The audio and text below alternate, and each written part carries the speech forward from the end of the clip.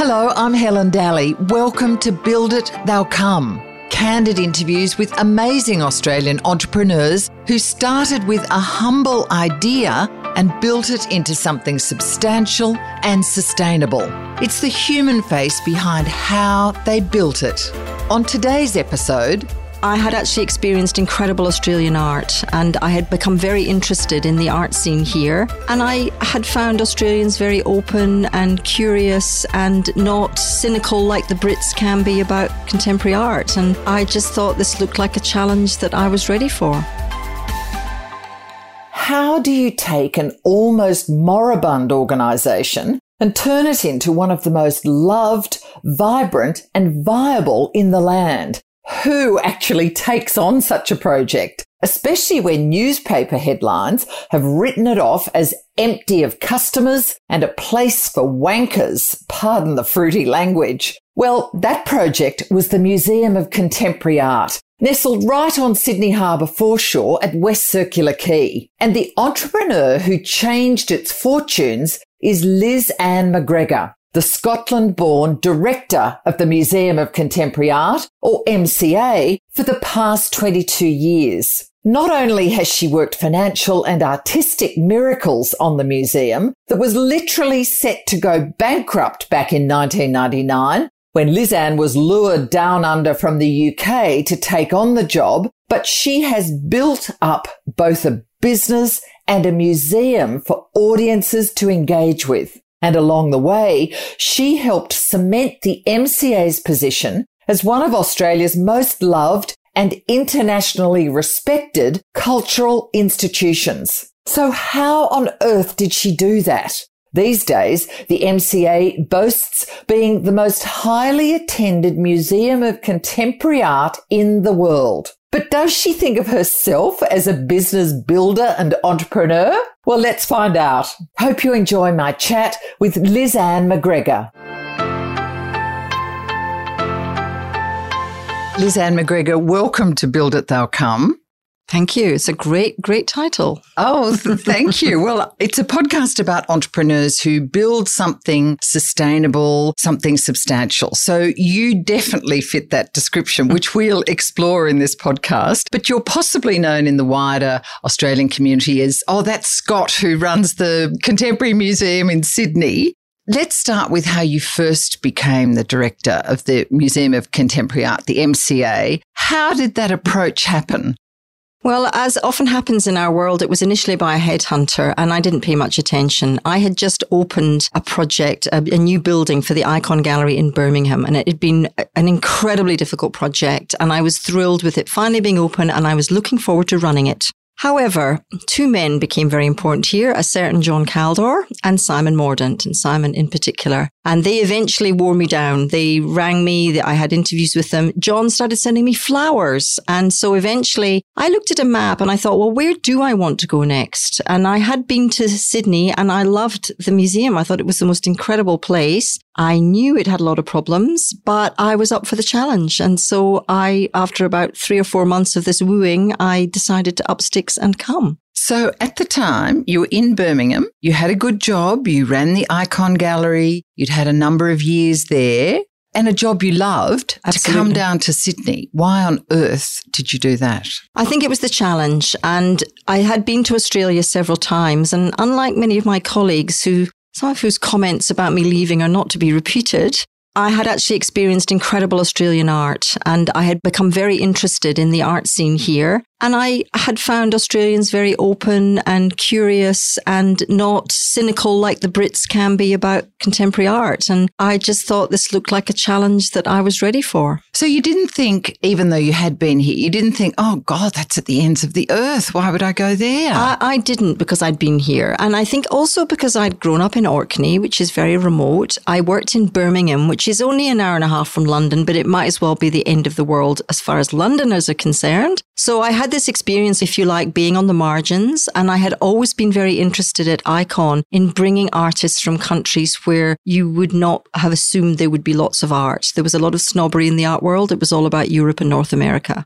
my mandate at the Icon had been South America and artists from different culture backgrounds. So that was what drove me, was actually looking at places that you wouldn't expect a museum of contemporary art to flourish. So you mentioned two men, John Caldor and Simon Mordaunt, who were instrumental in you coming. And of course, art lovers will know who they are. John Caldor being a major force in Australian art over many, many decades, and a donor and philanthropist. Simon Mordaunt as well, and a collector. But when you came, you found a very different picture, perhaps, at the MCA than the one you had been sold on in the interview. Is that the case? I knew there were big financial problems. That was absolutely clear. And you could not have avoided that. And just before I got here, the head of marketing, this is snail mail still, we only just got email, remember, sent me a package of cuttings. And I must admit, my heart sank. So it was things this like... in 1999. This is 1990, yeah, mid-1999. And the state government had just given the museum a bailout, a one-off grant to stop it literally closing its doors. The University of Sydney had been pulling its money out. They set it up, but their ambition had always been for it to be entirely private.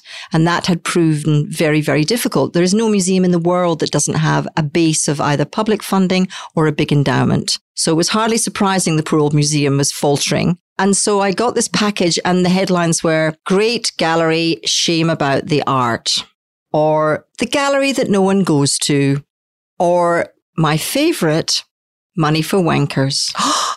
So I was like, oh, what have I done? But then I was used to the British tabloids. So I had in the back of my mind, oh, this is just tabloid nonsense, even though it was, I hate to say it, also the Sydney Morning Herald. So let's not just blame. So you thought it was hyperbole. I thought it was hyperbole. It was very true. Yeah, it was very true. But there was, as often happens in art, and I found this also in Birmingham, a mismatch between, if you like, the opinion formers, like the politicians and the newspapers, and the people on the ground.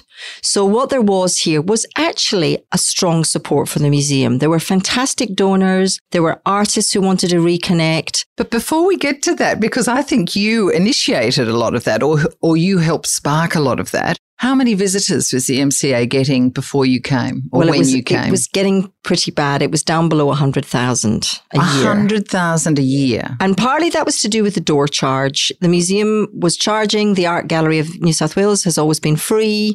And people's perception of contemporary art was being framed by negative stories in the media. It's all, pickled sharks and it's a load of rubbish and people don't want to go to it. So that fear of the unknown, I think, put a lot of people off. They didn't want to part with their $12 if they were going to see a load of rubbish. And because they were being told it was a load of rubbish in the media, it was a vicious circle. So was the MCA on the verge of bankruptcy when you took over? Absolutely. I can remember having conversations with the then chairman about paying the milk bill or not. It was very, very close. And we were very fortunate that one-off bailout from Bob Carr was actually enough to keep us going for my first 6 months. And then thereafter, there were a group of people who stepped up and guaranteed some of it. And then the big one was going free. All right. Before we get to that, is it true that only when you got here, you realised that you really only had funding for just a couple more weeks of payroll? No, I actually knew before I came that it was pretty bad. I mean, I knew that Wow, you are up for a challenge. I thought there was enough support to get us through a year and get financial support, and that I had about a year to actually secure a new deal to underwrite the core running costs. So you never, when you got here, you never felt like turning around and pulling up stumps? Oh, many times. Many times. Within 48 hours, I nearly went home, I have to be honest. It turned out that certain board members had a very different view of what should be done from me. So it was very tricky in the beginning. So you had a clash with the board within 48 hours? Absolutely.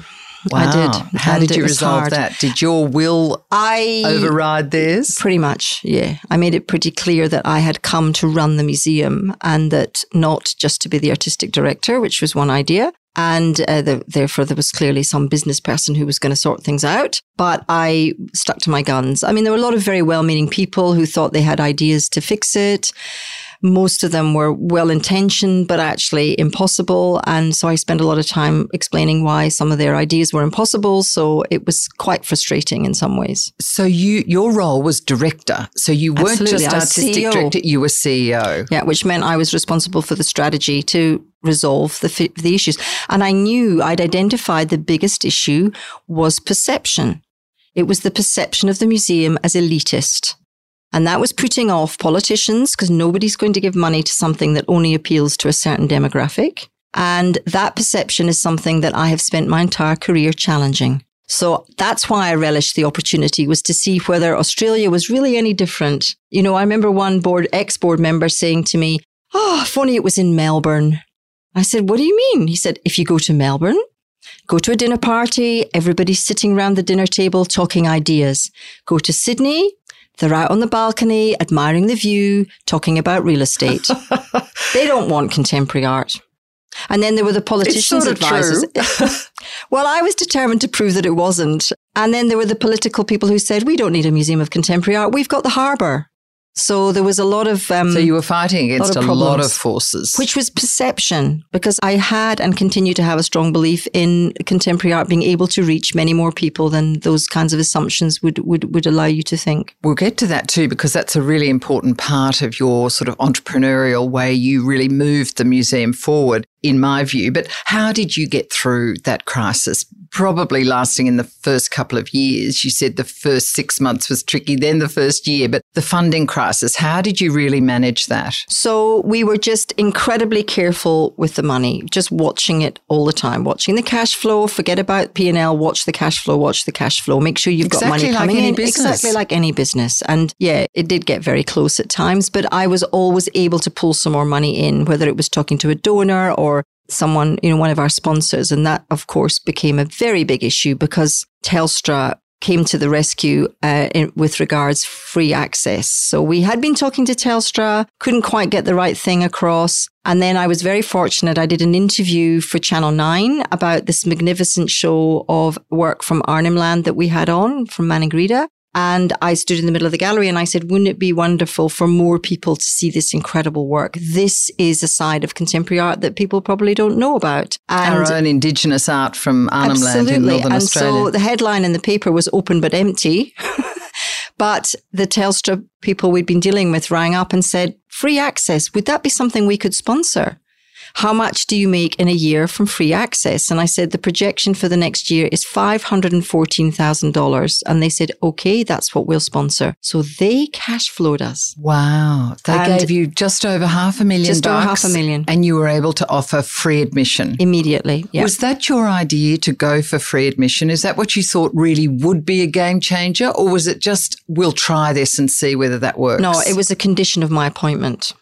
So I told the board I wasn't interested in running a museum that charged because of my belief in making it accessible to all. And they said, ha, yeah, that's all very well, but we have a big financial crisis. So if you want to do it, it has to be cash neutral, which is why I set out to find a sponsor that would pacify the board's understandable concerns that we were going down the wrong track. I also had a lot of data because there's a lot of work being done around if you actually don't charge, you can get people to give money in other ways, whether it's donations or whether it's spending in your shop or in your cafe. The bigger the footfall, the more the expenditure in the shops and cafes. So there was a very good business case for actually going free. But naturally, they were a little skeptical as to whether people would come even if it was free. Going back to my earlier comment about if only it was in Melbourne. Yeah. So there was a lot of trepidation. When did you get free admission, the sponsorship from Telstra? So we went free in May 2000. So that was the opening. Our Olympic year. And of course, we had a big influx of tourists that year too. And it was the opening of the Sydney Biennale. Now, the Sydney Biennale had also suffered from accusations of elitism, had been decried regularly by the so-called art critics, and so on. And so they were also, in the view of my marketing people, another damaged brand. And they said, "Why would you put two damaged brands together?" And I said, because we have to have faith in our product, which is contemporary art. So I'm not going to go down the road of let's do something easy. Art, as soon as you start thinking about what people might appreciate, where do you stop? You know, you have to really back your product and then make it accessible. And that's been my mantra. Make people feel comfortable. Give them answers to their questions. Don't shut them out by using language that they don't understand. The art itself can be complex, but let's make challenging art accessible. And that was really my mantra. I did have a lot of sleepless nights before we went free, I must admit. But I was so thrilled. Why? Because I was worried that my doubters were the doubters were correct. That the people would not Australians would not like. They were all at Bondi and they wouldn't come to the museum. They were all too busy sitting on their balconies. And in fact, as soon as we opened the doors, we were packed. And 2 Sundays after we went free, we had to shut the museum because we reached capacity. It was incredible. People walking, chatting, having a great time, discussing, laughing at work, saying, I don't understand all that, but actually in a good spirit, in exactly as it should be, making up their minds. I like that one. I don't like that one. So that kind of atmosphere just immediately happened. It was remarkable. I thought it would take a lot longer. Do you remember how many visitors it increased by in that first year or two? I do. It went to 300,000. So it trebled, but it was only one strategy. There were several others. One of them was, again, to try and make people feel comfortable. So we initiated a child guides program where children would guide you through the museum. Fantastic idea. Yeah, How it was really successful great. was that? It was really fantastic. It was really great with Fort Street Primary, actually. So it was really wonderful. Then right from the beginning, I had been very interested in how we engaged in Western Sydney because I was concerned that we had this image of only being for a certain kind of people from the eastern suburbs. You were on the harbour side. You were only for the elites of the eastern suburbs and maybe the lower North Shore. Exactly. So we forged a partnership with Blacktown City Council, and the Mayor of Blacktown and his councillors were one of the first groups that came to the Biennale of Sydney. We ran a bus for the councillors and people from Blacktown to come and visit the MCA. And I'll never forget taking Alan Pendleton, the Mayor of Blacktown, around, and he looked around the museum and he said, I came here out of curiosity because you so generously come to Blacktown and offered to partner with us in helping us build a gallery in Blacktown. I didn't think contemporary art was for me, but there are things here that I really like. And that for me was it. It's like, why would someone like him think it wasn't for him? And how can we overcome that? And so there is a fantastic story about how Western Sydney saved the MCA. Western Sydney saved the MCA because Blacktown Council wrote to the government and said what a wonderful organisation the MCA is. The Mayor went on Alan Jones and talked about his festival and how one of the highlights was going to the MCA. And gradually the advisors to the government realised that we weren't just elitist and we weren't just for certain kinds of people. And most of all, they weren't going to be on the front page of the Daily Telegraph if they gave us some money. So you have since then forged more relationships with galleries in the west of Sydney, Campbelltown, Penrith and Blacktown, as you say. And that's still a very strong relationship? Absolutely. I was out in Kingswood only on last Saturday launching a program called Skirts, which is an artist who's been working with women about issues of safety in the community. So it's a way of where artists can work in different contexts and address different issues. And the first one we did, which seemed to me to be really fantastic in terms of how do you quickly change your image, was we forged a partnership with the Penrith Panthers. And so for a Museum of Contemporary Art and a rugby league club, it's pretty unusual for the club. And the club also saw the benefit in working with us because they wanted to change their image. And so we had this great coming together and we did 3 fantastic projects with artists with the Panthers. And so did that help bring more of their supporters into the gallery? Absolutely. And it broke down that barrier about, again, it's not for me. I mean, oh goodness me, it's not far. Yet many of the children we bring from Western Sydney have never seen the harbour. They might live an hour away, but they've never, Campbelltown, Airds, those kinds of places, that sometimes those young people have never seen the harbour. So that became very important to us to give them access to this magnificent city of ours, but also through the lens of art. Yeah, and of course you still have a lot of programs for disabled children and children disadvantaged as well. Access for all has been a bit of a mantra. You then started to really get a move on with squeezing funding and donations from individuals and governments to expand the museum and build your new wing. Now, in a way, was that another challenge to get the money? I swore I would never do it because I'd done the project in Birmingham and it was incredibly difficult. And I said, I am never to build a new doing building? An expansion or a building project again in my life. I'm never doing it. And the other thing was there were 2 previous attempts to expand the museum, both of which involved international architectural competitions, neither of which were built. And that history was very vexed. There was a moment where...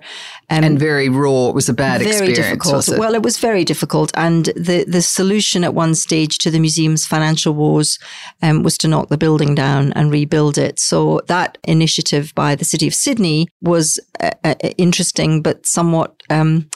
let's just say it was an interesting time. The then Lord Mayor had been a great supporter. He was very interested in helping us. This is Frank Sartor? Frank, yeah. He was interested in helping, but his solution was really architectural, whereas my solution is always around programs. And so we had a bit of a clash. We fell out and then we made up again, thank goodness. And of course, Frank went on to be the arts minister in the state government and was the person who really helped us get the money for the expansion that we finally did do.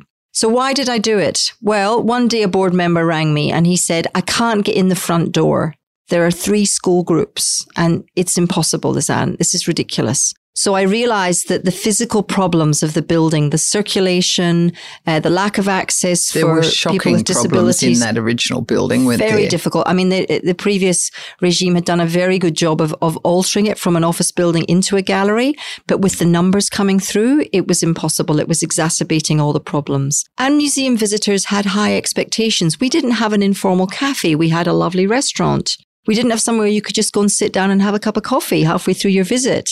We had no facilities for education, and we were building our education programs. It was another part of our strategy to be more accessible. And all the activities were happening in the galleries. So, of course, there was a clash. Somebody would come in, noisy kids running around, they couldn't see the art. So I realized that if we didn't take on the expansion, we would very quickly start to decline again because people would go, you can't get in, it's a bad experience, we're not enjoying it. So we had to think about it from a very pragmatic standpoint.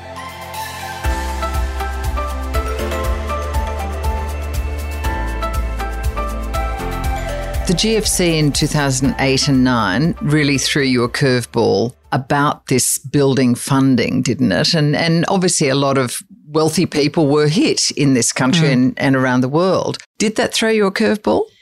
Well, the timing was interesting. We finally got our plans together. We ran a lot of consultations. We learned a lot from the international competitions that failed. So we had a lot of consultation before we went public. I think we had 70 consultation meetings and then we went public. And we were very fortunate that the wonderful Simon and Catriona Mordaunt stepped up and tripled their pledge, but they made a condition that we had to get the final bit of funding in before the end of that financial year. So that was like about 3 months, I think, from memory. And that really meant the federal government, because of course the federal government by this point, we're putting money back into the economy to stimulate the economy. After the GFC, yeah. After the GFC, you remember the shovel-ready mantra of the Rudd government? So we were shovel-ready. And so I was running around trying to get access to all these ministers and their advisors. And I had a bit of luck, actually, because I was, Jeff Dixon was on our board and someone had tipped me off about this Former thing called the Chairman's Lounge. And I said to Jeff, could I get access to the Chairman's Lounge so that I can very politely, get to know some of these politicians I want to meet? So that is the story of how the Chairman's Lounge helped me get them. And it was terrible because we were falling. They had very rigid categories and we didn't fall. Education, you had to be an educational institution like a university. So we didn't fall into that bucket. And then there was another bucket and then another bucket and another bucket. And then finally, we were able to crack it. In fact, it was Anthony Albanese who rang me to say, we've got a jobs fund. If you're shovel ready, I think we can go and we can help you. So the final tranche of funding fell into place. So you got your building, your new building, which is the fabulous sort of entrance wing. And that solved all the circulation problems. It was brilliant. I mean, it wasn't a big flash competition, but boy, does it work. You know, all the numbers stacked up. We had to do a very, very careful business plan to persuade the board. And the last thing I wanted to do was expand and not have enough money to run it. You know, I'd inherited it bankrupt. The last thing I wanted was to put it back there. So we very carefully, we did a fantastic business plan. We then road tested it with an external consultant to make sure all our assumptions were right. We created new venue spaces. So you got more income streams to cover the increased running costs. So we were very cautious. Did that prove to be a real step change in the way the museum became more accessible, more Absolutely. inviting to audiences. Well, we'd reached 500,000 in the old building, and since reopening in 2012, we have doubled. So we became over 1 million visitors in 2019, which actually made us the highest attended museum of contemporary art in the world. And that was verified by the Art newspaper, who actually published that. Now, I'm not comparing us to the Tate, remember, because they show Matisse. This is museums and galleries that only show contemporary art, not modern art. And contemporary, just for those who may be still a little bit confused, you mean living artists? Our definition is living artists. Some other museums will have 30, 40 years. Some artists will talk postmodern rather than modern, but we define it by living artists. So you've also developed this extraordinary relationship with the Tate Gallery in London. Just explain what that is and what it's done for the MCA in Sydney. So when I came, I was horrified at the attitude of my colleagues towards Australia. It was too far, too white, no understanding of Aboriginal and Torres Strait Islander art, really incredibly disparaging attitudes. I did realize it was mostly framed by home and away and neighbours, which was the main way that people in the UK saw Australia. So challenging that's always been something I've been interested in, and really promoting Australian art in the UK in particular, because that was my homeland. And so I had a great opportunity. I was involved with Qantas, with the foundation, and they were winding the foundation up, and they had a corpus of money that had come from selling off their collection.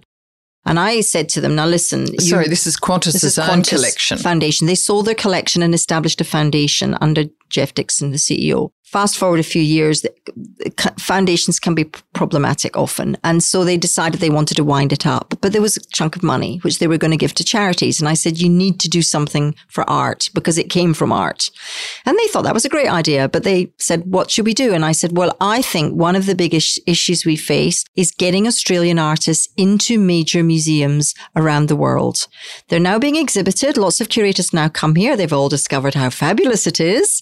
So they're quite happy to make the long journey, but actually getting it acquired is a very different thing. And getting the artist shown overseas exactly. is difficult. So we proposed to Qantas that they might use some of that money for a program with the Tate in London. And I rang Sir Nicholas Sirota, the director, and I said, what do you think? And he said, what a great idea. And so we worked this co-acquisition program. So we actually own the work jointly. So they put money in? You put money in? We put all the money in. You put all the money in? Qantas put all the money in 2015. It was a gift from the Qantas Foundation. And that, over the last 5 years, has enabled us to buy the work of 27 Australian artists with the Tate, many of whom have already been shown alongside their international peers. However, next month, they will be opening a major display of some of the co-acquisitions. And that's the first time they have actually shown contemporary Australian art in this way, in a very serious way. So it's a very exciting and breakthrough moment, really.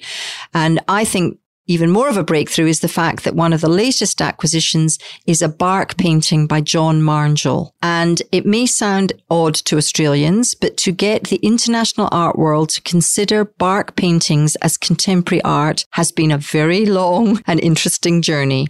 So it was a huge breakthrough moment when my colleagues at the Tate unveiled the John Marngell and put it into the galleries last week. Can I just say, I mean, that is one of what I think you should consider one of your proudest moments. I mean, Australians, of course, have a great love of Indigenous art. But as you say, bark paintings, they sort of think, maybe is that like 1950s, 1960s, 70s art? Stick it in the British Museum. Put it in the Met, not in the Museum of Modern Art. Well, you had John Marngell down to the gallery, was that before COVID? Yes, before 2018, COVID. yeah. An extraordinary man who is still painting, sitting cross-legged with a hugely long-haired brush doing those incredibly fine lines. It's beautiful work. Absolutely so beautiful work. So congratulations on it's a very exciting getting moment. him overseas. Let's jump forward to COVID-19 hitting and the pandemic of 2020. New normal of we still don't know how we're all going to end up out of this. How difficult was that year for the MCA? But equally, did it help maybe with donations? Well, I thought I'd seen it all. I'd seen bankruptcy, I'd seen the GFC, and which of course affected the business of the museum. But the biggest issue for us is our venues. That's a very, very large proportion of our income, some $4 million a year in weddings and parties and et cetera, et cetera, et cetera. Venue hire. Venues, you mean the beautiful rooms, Yes. you have rooftop gardens and cafes and restaurants Yes. that you can hire out Exactly. for weddings So and we run a events. venues business. I run a weddings business. It is a business. And our government funding is only 22%, which is very low. So anything that affects people spending or people being able to come together to have parties and weddings and product launches and business events and so on was devastating. So overnight, we lost $4 million effectively. It was like from February last year, that was it for the year. It was horrible, I have to say. Fortunately, the federal government JobKeeper scheme came in, and that was the lifeline initially. That was the thing that really stopped us having to lay off 30% of our staff, which was one of the 20 scenarios we worked through when COVID hit. Very, very scary. And so JobKeeper absolutely kept us going. And then we ran our annual appeal and our donors stepped up big time. So it was really fantastic. So even at a time when they couldn't actually physically come to the gallery, they still supported you. Absolutely. And we were trying very hard to make sure that we maintained our accessibility. We put lots of things online. But then we discovered that many of the schools we work with in Western Sydney, 40% of the children don't have access to the internet. Well, relatively easy access, you know. So we had to rethink. So I rang the editor of the Daily Telegraph and I said, are you doing anything? Can we put anything in the paper so that something physical will reach young people? And so we ended up doing the creative content for the Daily Telegraph's Hibernate section they did during COVID, which was activities for people to do at home.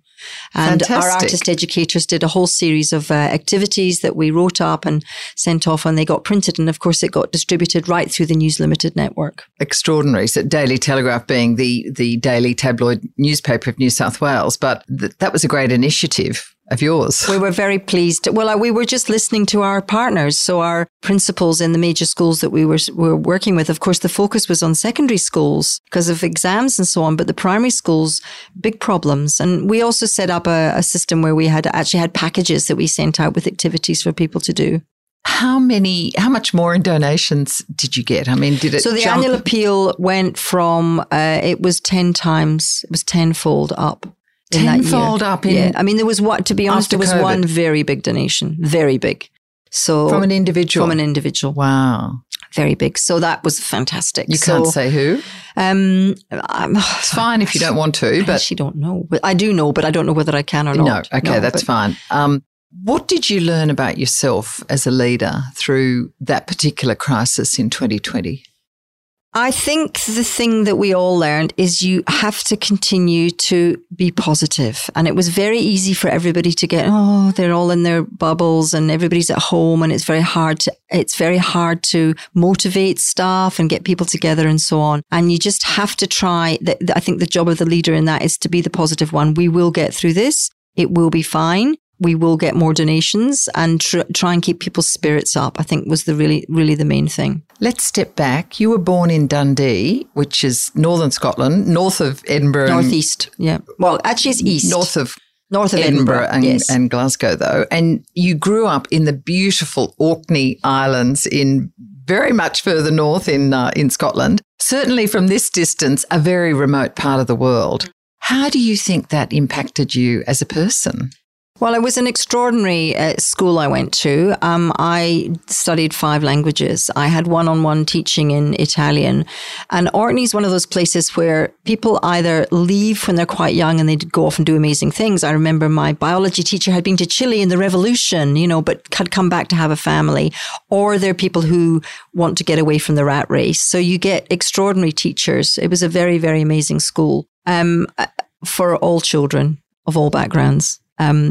There is very little private education in Scotland. 6% of children go to private school in Scotland. So it's a very different feel. So it was all public schooling that you very went to? Strong public school. And music was my thing, a very musical school. And I played in the Youth String Orchestra of Scotland. And until I was 16, I thought I was going to go to music college. But then my maths teacher told me it'd be a shocking waste of a good brain. So I kind of gave up music. I didn't give it up, but I stopped thinking about music school. But it was amazing. And we had incredible freedom, to do things, outdoor activities at the weekends, sailing, swimming in the freezing cold water, exploring and all kinds of things. It was a really extraordinary upbringing. I was very lucky. Beautiful landscape too. I have actually been to Orkney and I think it's stunning. But your father was a clergyman and then became a bishop in the Scottish Episcopal Church. Well, my father was a bit of a rebel. He actually left school at 16, went into industry, found himself progressing, but finding the ethics of business quite hard, laying people off, etc., etc. So he went to university very late in life, felt the call, went and studied divinity at St Andrews, went into the Church of Scotland, wasn't quite up to what he thought. It was very regimented.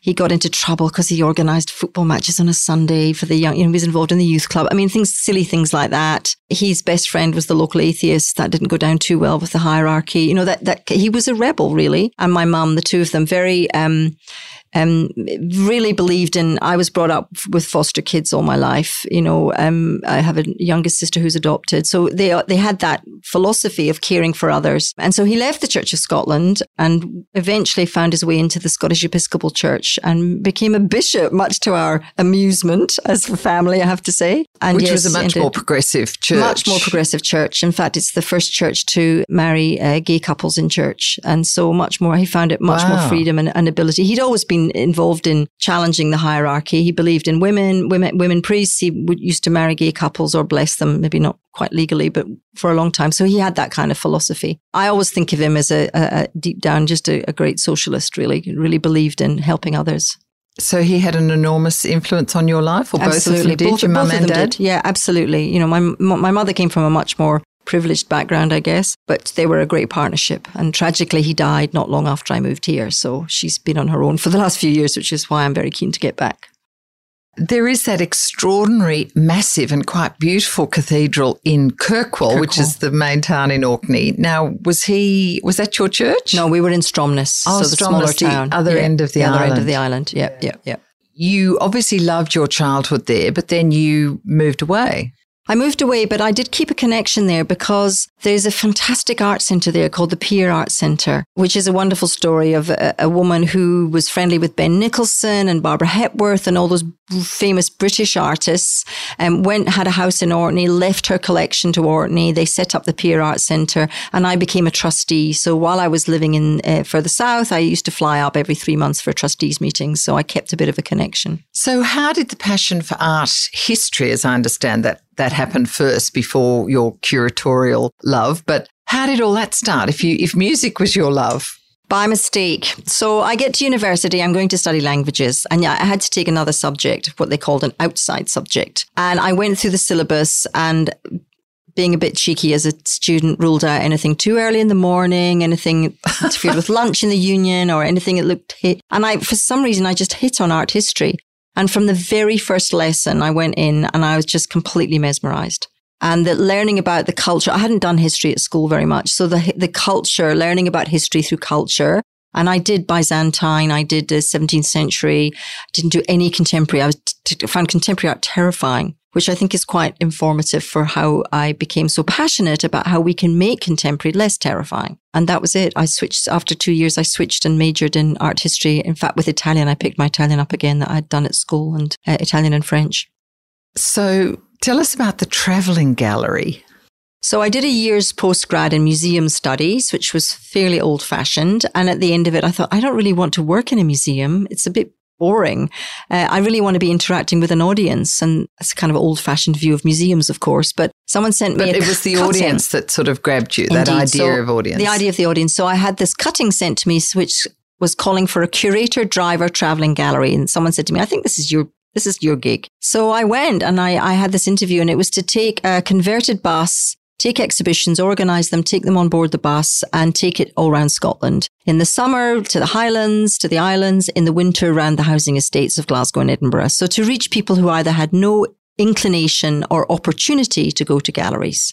Wow. And that was my great thing. And I realized by doing that it's not the art that puts people off.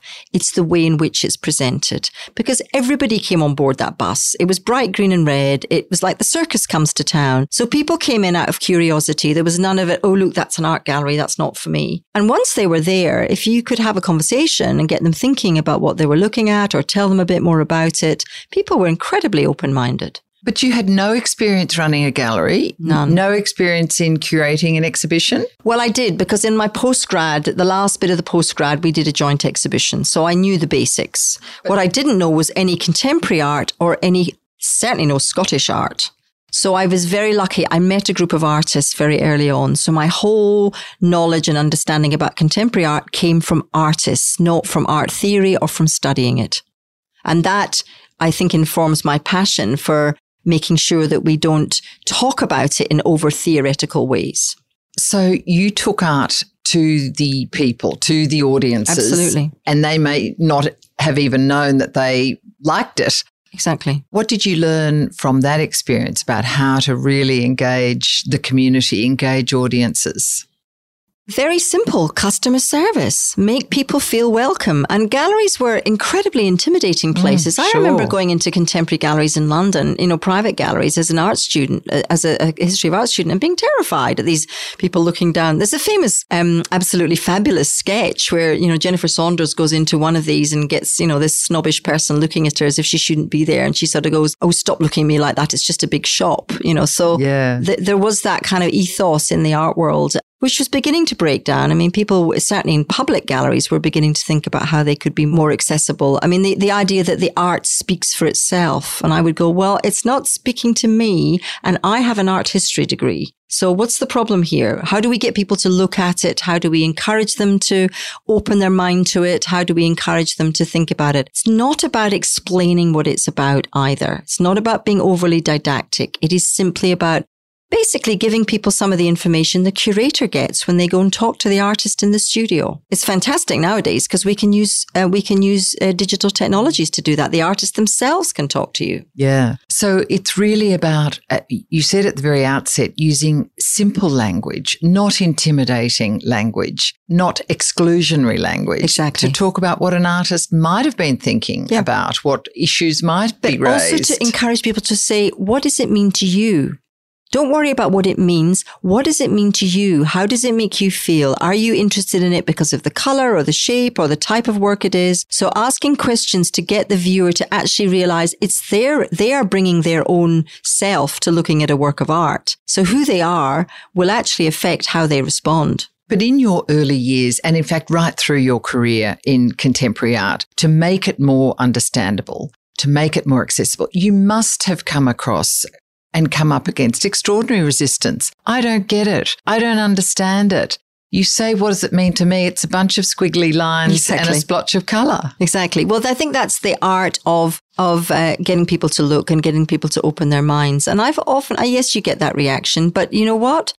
90% of the time, once people relax and stop worrying about it and actually look at it, they will find something that they won't like everything. That's the other thing. You have to give people permission not to like things. And they're not stupid if they don't like it either. So you're not going to like everything. You might love the Richard Bell exhibition. Someone else might loathe it. They might think they're being preached at. They're going to find it really problematic. But then you can go upstairs and see the National, which has got 13 artists with an incredible variety of work. So that idea that within a museum you have all those different kinds of experiences, and hopefully you'll find, like the man from Blacktown, the mayor of Blacktown, you'll find something that you respond to.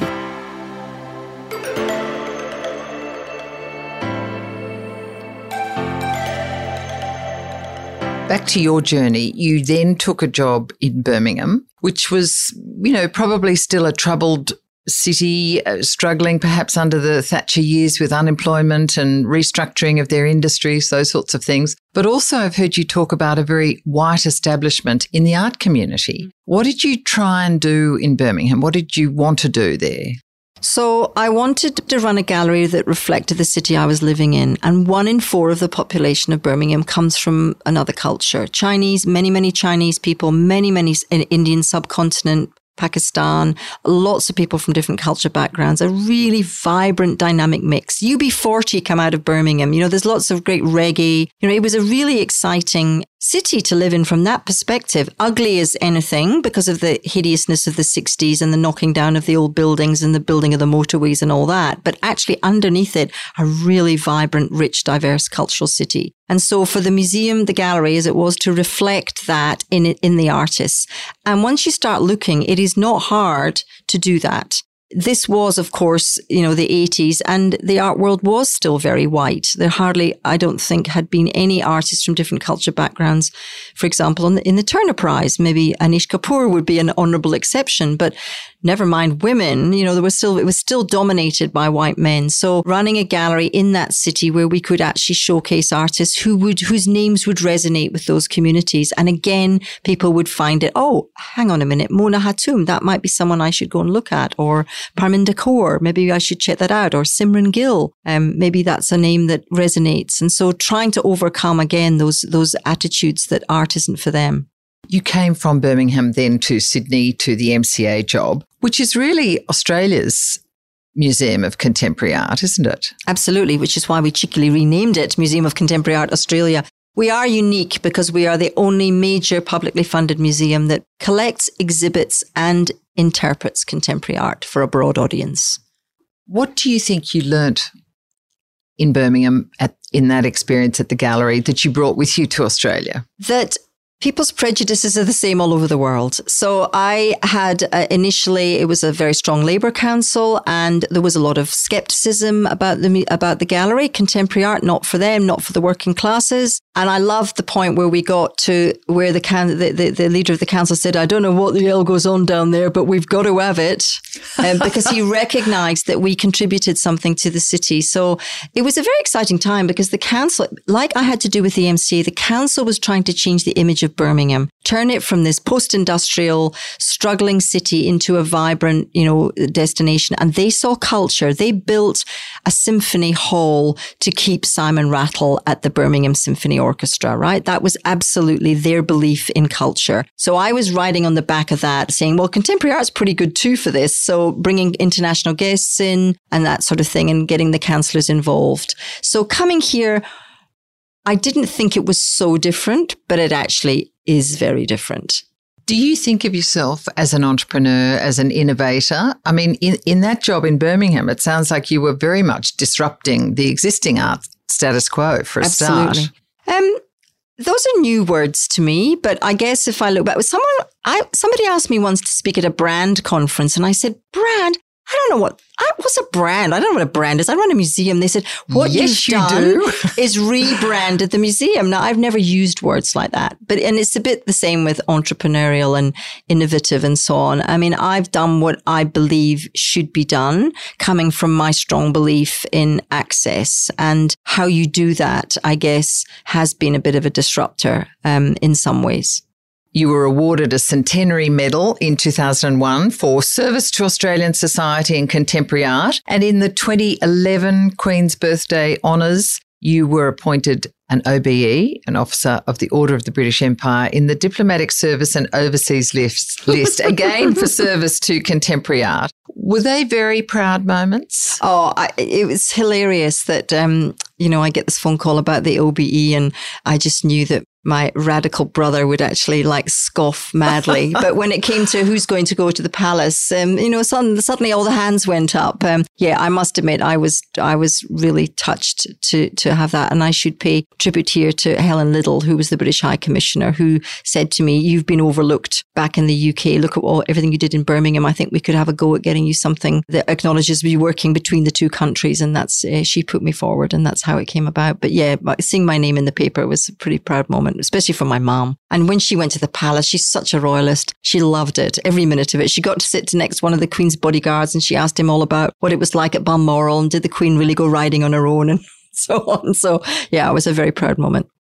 You've also staged some extraordinary exhibitions at the MCA that you've brought to Australian audiences. And just to name a few, Chuck Close, Grayson Perry, Pippa Lottie Rist, Anish Kapoor, David Goldblatt, as well as wonderful Australian artists, Janet Lawrence, Sean Gladwell, John Moenchel, the fantastic Indigenous bark painter, Lindy Lee. How many people did you bring to see those artists, do you reckon, when you count it all up? That's a good question. Well, I guess...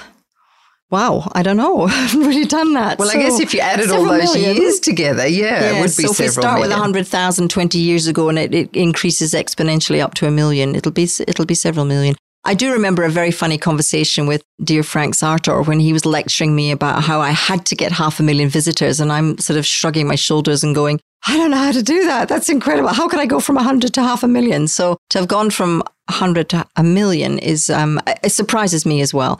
And it's not just the numbers. And I'm actually, one of the things I hope we'll take away from COVID is less of an obsession with numbers, because what really matters is the kind of engagement that we have and who comes. You know, I don't want to lose sight of the fact that when you walk through the museum, you see people from all backgrounds. I love the fact that you can see the mothers and fathers of the children that we work with from Western Sydney coming in with their kids to see the museum. That for me is the most important thing.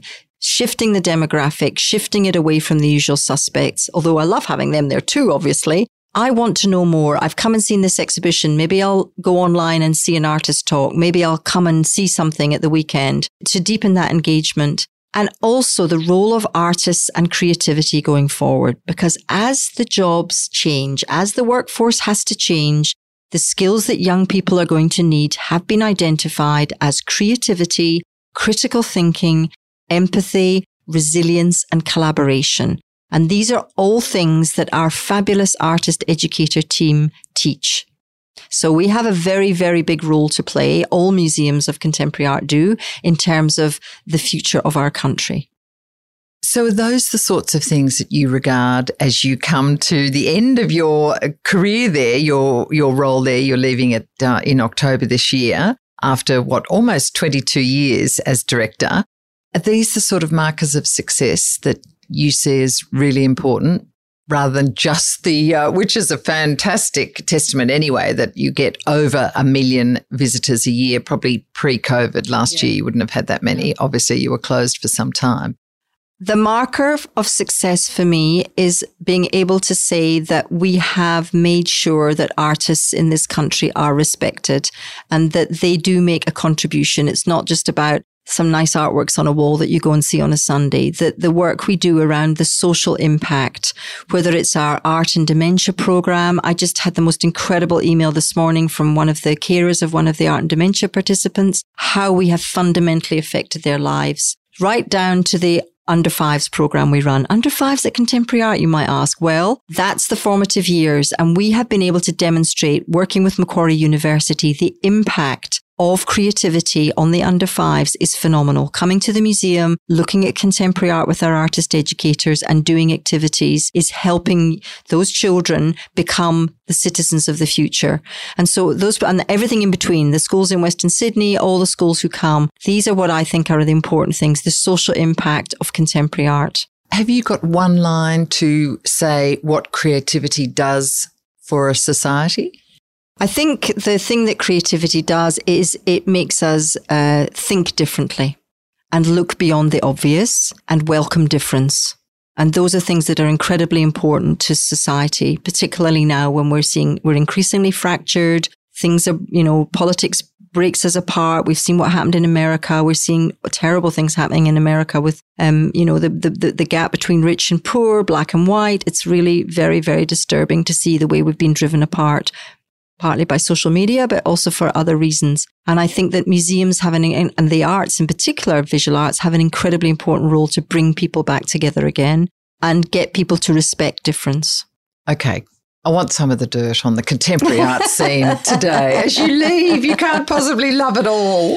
Yeah, well, there was when I was trying to get the government money, there was a very nasty email that emanated from another gallery that attacked me for going on and on about the audience. And I challenged this person, and they sort of leant across the dinner table and said, why can't you just tell those politicians that you need the money and it's important? I said, have you ever spoken to a politician ever? Politicians are there to get elected, and until they're constituents tell them that it's important, they're not going to give us money. So let's just, learn about that. So the art world was a bit critical at the beginning. I said, look, if I start doing Disney on Ice, you can have a go at me.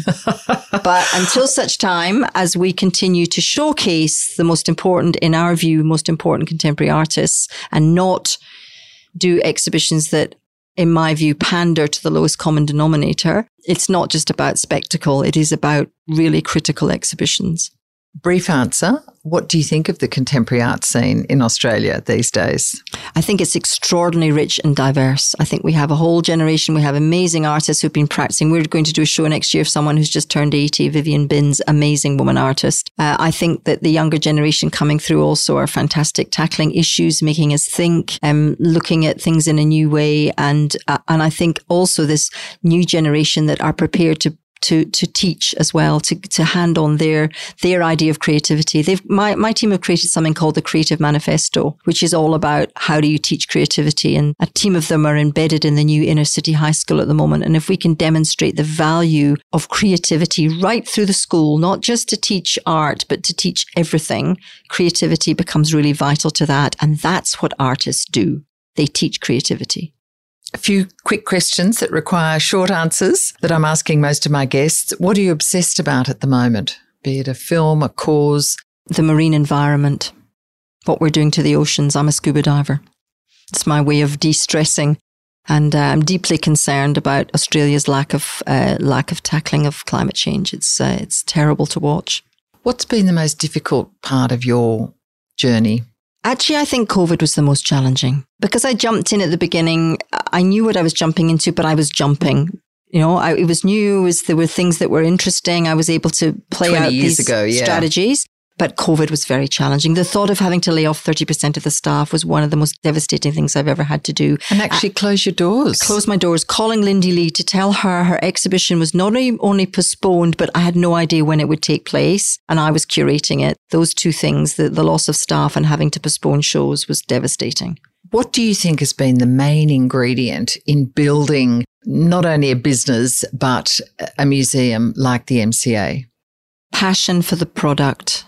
And I don't mean just the art, I mean the art and the audience. That's what I regard as our game. So absolute passion and a belief that any obstacle to doing that can be overcome. What would you say to young people wanting to pursue an idea, to be entrepreneurial or to be involved in the arts? Passion. There's a great book by Ken Robinson, the great educationalist, How Finding Your Passion Changes Everything. And I think that would be my word of advice. Find your passion and stick to it and realize that you won't make a lot of money necessarily, but you will have enormous fulfillment. And finding ways of funding your passion, if it's making art or visiting galleries or whatever, I think that's what I would put forward. Lisanne, what's next for you after you leave the director role at the MCA? Well, I'm going home, I hope, if the federal government lets me out, to see my mum for a while, my family and friends in the UK, but I will be coming back. I will have a base here. I'm on the board of UNICEF. I'm also on the board of the foundation of the Sydney Swans. Haven't quite decided whether I'll be in Sydney enough to keep that one up, but I will be just contemplating what next. Maybe a book. I don't know. But I'm certainly not looking for another big job. I was going to say another big arts job? Absolutely not. No, I'm not in the market at all.